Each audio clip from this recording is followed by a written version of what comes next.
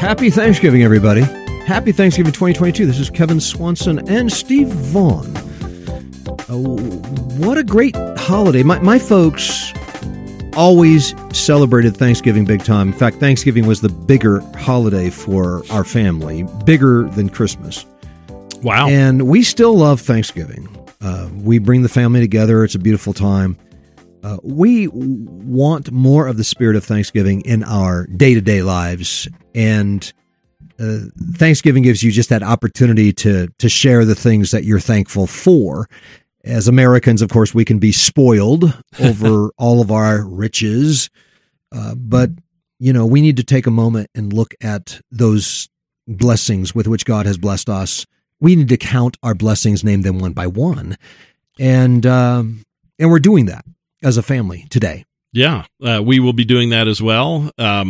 But we actually are going to end up celebrating, Thanksgiving on Saturday, because that's when our family can all get together, and so we'll go through everything, and we'll go around the table and say what we're thankful for, but we'll just delay it a little bit.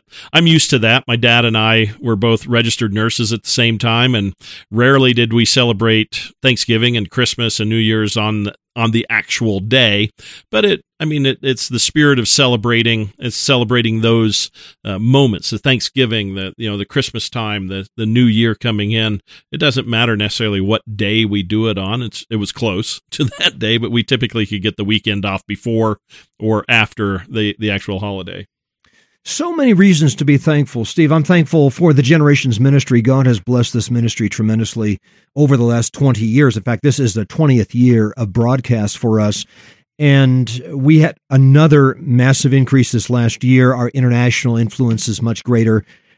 We have been to so many other countries to share a generational faith vision and to share our biblical worldview, God-centered curriculum to other nations, and they're just eating it up because secular education is almost destroying the world. But there are Christians still in nations all over the world that want to salvage their children from that, and they are coming out of the word work.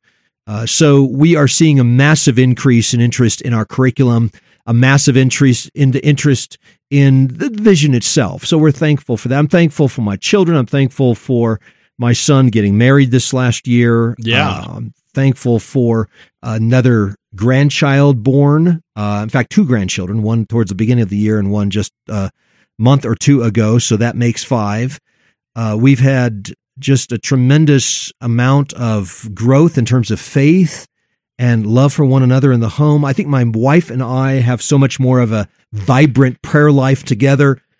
We have grown together, and we've grown together in Christ in the trials that we have faced. And for that, it's just a beautiful thing. And, our marriage is stronger than ever. And we just really feel like we are the faithful and hopeful traveling together on the pilgrim pathway together. And that has been a huge blessing. I'm amazingly blessed by some of the most amazing elders. I think the most amazing elders I've ever worked with before. And to be able to have this level of fellowship, this level of iron sharpening iron, mutual encouragement amongst elders in the local church, man, this is the best I've ever had. So I'm just thankful for so many different things. We're much closer as a family in some ways, partially because we've gone through so many trials together. Yeah, it's amazing what trials can do for you. I'm thankful too. I have 2 children that celebrated their first anniversary this year, July and November. I think I'm going to have another child being engaged sometime soon to my son's wife's brother, which is, so we're trying to keep that in the family as well.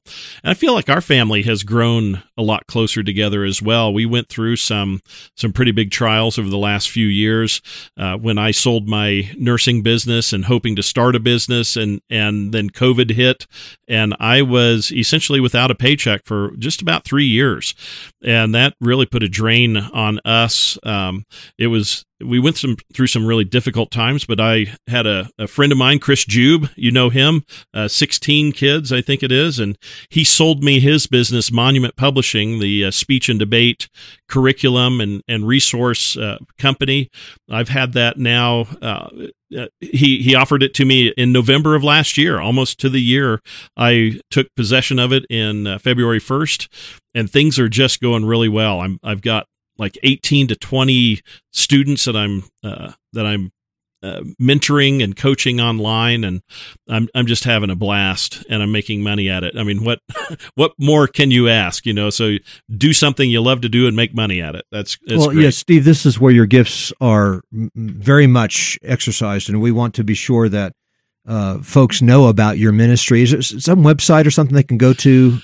Yeah, it's actually getting updated right now. Monumentpublishing.com is what it's going to be. And it is almost going live. I'm redoing all of that, but they can get in touch with me at support@monumentpublishing.com. And they can get in touch with me if they want to know more about what I'm doing with speech and debate and coaching. I love coaching these kids. I just had a new family that I coached them for the first time on Monday, and they said the kids loved it so much they said, "Hey, Mom, can we do it again on Wednesday?" And so I did another one yesterday on Wednesday, and they're just looking forward to even more time. And the son said, Mr. Vaughn is just a great mentor. He's teaching me more than just speech and debate. I like to try to teach these kids about life in general and how they can take these tools into the next callings in life and to make a true impact for the kingdom of Christ.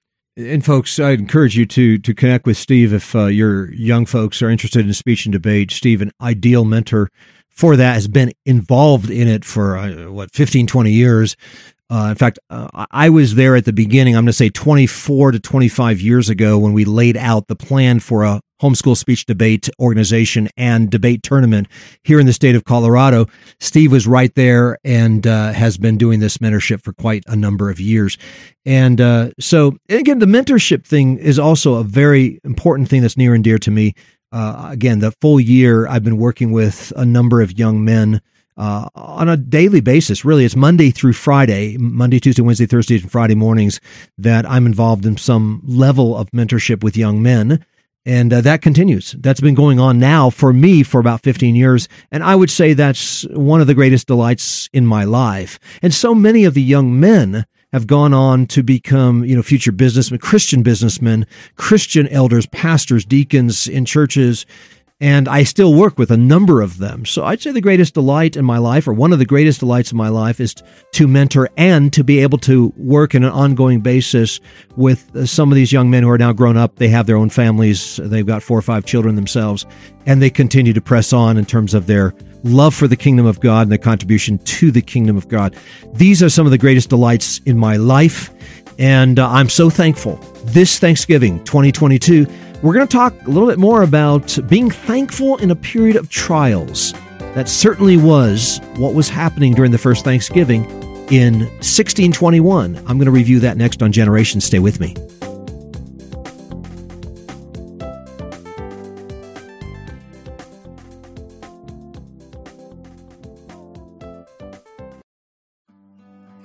Busyness has a way of creeping into our lives. As dads, it can leave us longing for moments of one-on-one time with our sons to simply talk. And those moments can be tough to come by. I get it. That's one of our top goals for our annual summer father-son retreat in the Colorado mountains. To provide quality time for you to connect with your son, can you think of anything more important for your schedule next year? If you are looking for an opportunity to really bond with your son, then join me, Kevin Swanson, and hundreds of other fathers and sons from across the country next August. But be sure to register soon because we max out the camp every year, and we're already filling up. Go to coloradofatherson.com today and choose one of the 2 weekends available before they are full. Lord willing, I will be there, and it will be a great opportunity to meet you and your son. This is your chance to secure the lowest price for this event, so go to coloradofatherson.com and register today.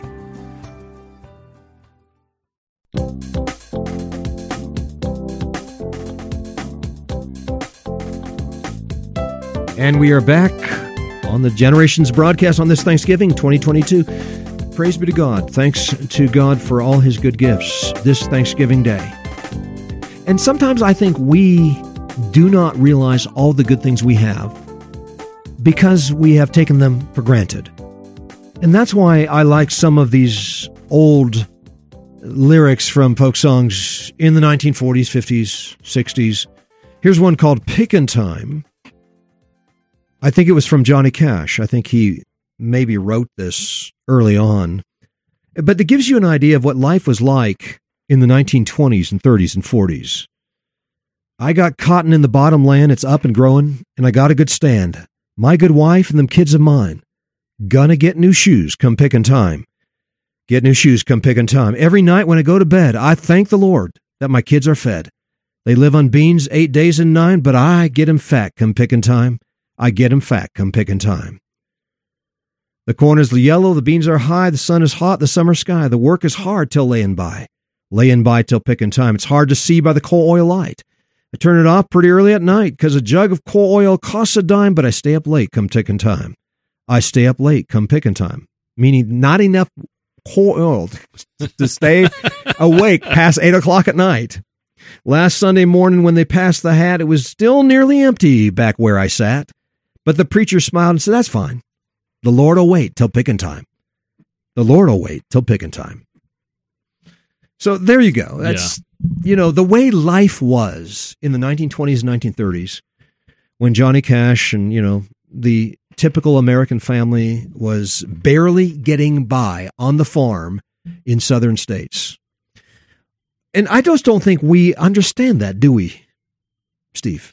No, we are so blessed. And the things that we end up complaining about, a lot of people around the world have they don't even know what those things are. If you take a look at the difference between what was common, what was considered to be essential, even back in the 50s and 60s, you take a look at what they consider essential today. The list is 2 or 3 times longer than what it was back then. If you had clothes, you had money, you had food to eat, clothes to wear, and a place to stay.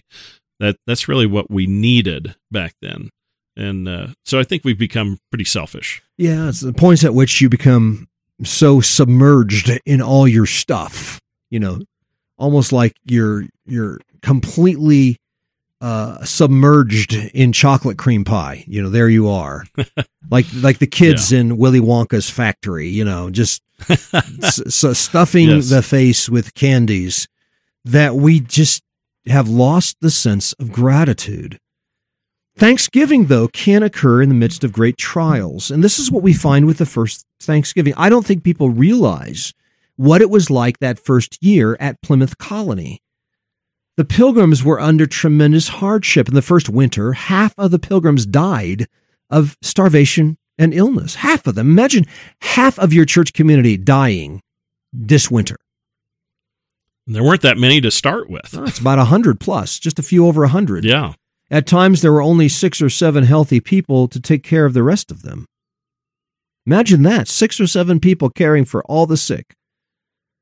And according to Bradford, these spared no pains night or day, but with great toil and at risk of their own health, fetched wood for the fires, prepared food for the sick, made their beds, washed their infected clothes, dressed and undressed them. In a word, did all the homely and necessary services for the sick. Isn't that beautiful? A good picture of Christian charity there in the first winter, in which about half of the Plymouth plantation passed away. And some days 3 to 4 were dying at a time. But then come the next fall, in the fall of 1621, the Pilgrims gathered for a time of Thanksgiving, inviting the local natives to join them in the celebration. The historical gathering came to be known as the first Thanksgiving, the exact date not known, but probably in late September or early October. William Bradford asked Squanto to bring Massasoit, the tribe leader, and his other companions to join them for the feast. William's fellow pilgrim, Edward Winslow, described the first Thanksgiving at a time of feasting and celebration similar to English harvest festivals, complete with food, ale, and games. Massasoit and 100 other natives arrived, bringing 5 freshly killed deer to share. The Pilgrims and Indians together enjoyed a great feast of plenty, including deer, duck, wild turkey, corn, squash, beans, barley, and beer. Okay, no apologies for the beer, but that's what they drank. It was something of a healthy liquid in a time in which it was hard to find orange juice at your Safeway store down the street. Yeah, they were closed on Thanksgiving. By God's mercy, the colony had survived through much hardship. Edward Winslow, in a letter, wrote to his friends in England, explained, although it be not always so plentiful as it was at this time with us, yet by the goodness of God, we are so far from need, we often wish you partakers of our plenty. And that's the way the first Thanksgiving went, just after the first harvest, upon the first year that the Pilgrims made it to America.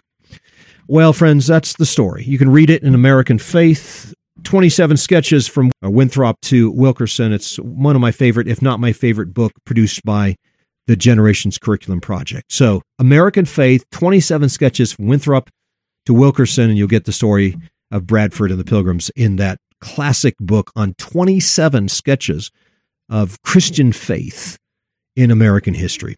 Steve, we need to be able to recognize the goodness of God in the midst of our trials. That's really key, isn't it? Yes, it is. And when I went through 3 years without a paycheck, and that I was still thankful because we did have we had some stuff stored up. I had some things that I could sell, and in order to get by. But really, we knew that God was going to see us through. God is always faithful, even when we're faithless. And so even during those Thanksgiving times, we still were thankful for our family. We were thankful for our friends. We were thankful for God's goodness to us. And we need to learn that. We get built up through adversity. That's why James 1 says to consider it joy when you face these trials, when you face difficulties, because by getting through those and asking God for wisdom, you end up maturing, gaining endurance and perseverance in the faith. And isn't that what we want? Don't we want to grow in faith as believers? The only way that you can do that, though, is through adversity. And so we need to be thankful for the trials that we have. And I want to provide 10 reasons why we can praise God for his goodness in the fire on this Thanksgiving Day. So let me just hit these 10 reasons why we can praise God even in the midst of trial. First is we may be hit by the shrapnel in a fallen world that faces the judgment of God and the evil that comes in a sinful world. But for us, there is a fourth man in the fire, as there was with Shadrach, Meshach, and Abednego. There is always the fourth man in the fire. Listen to Isaiah 43 and verse 2. When you pass through the waters, I will be with you, and through the rivers, they shall not overflow you. When you walk through the fire, you shall not be burned. You shall not have the flame scorch you. That is, you will know the presence of God in the fire. You'll know his peace in the storm. You'll know his joy in the tragedy of your life. Number 2. Second reason why we can rejoice and why we can be thankful, even in trial, and that is our suffering is a microcosm of the suffering of Christ and fellowship in the suffering of Christ. How can this be good? Well, we are inducted into the suffering of Christ. We take up the cross daily and follow him. We experience his humiliation, and we follow him into exaltation. So we're following Jesus in this, and that itself is a privilege for us. Number 3, we must believe Romans 8:28. And what is that? But that all things work together for good, to them that love God, to them that are the called according to his purpose.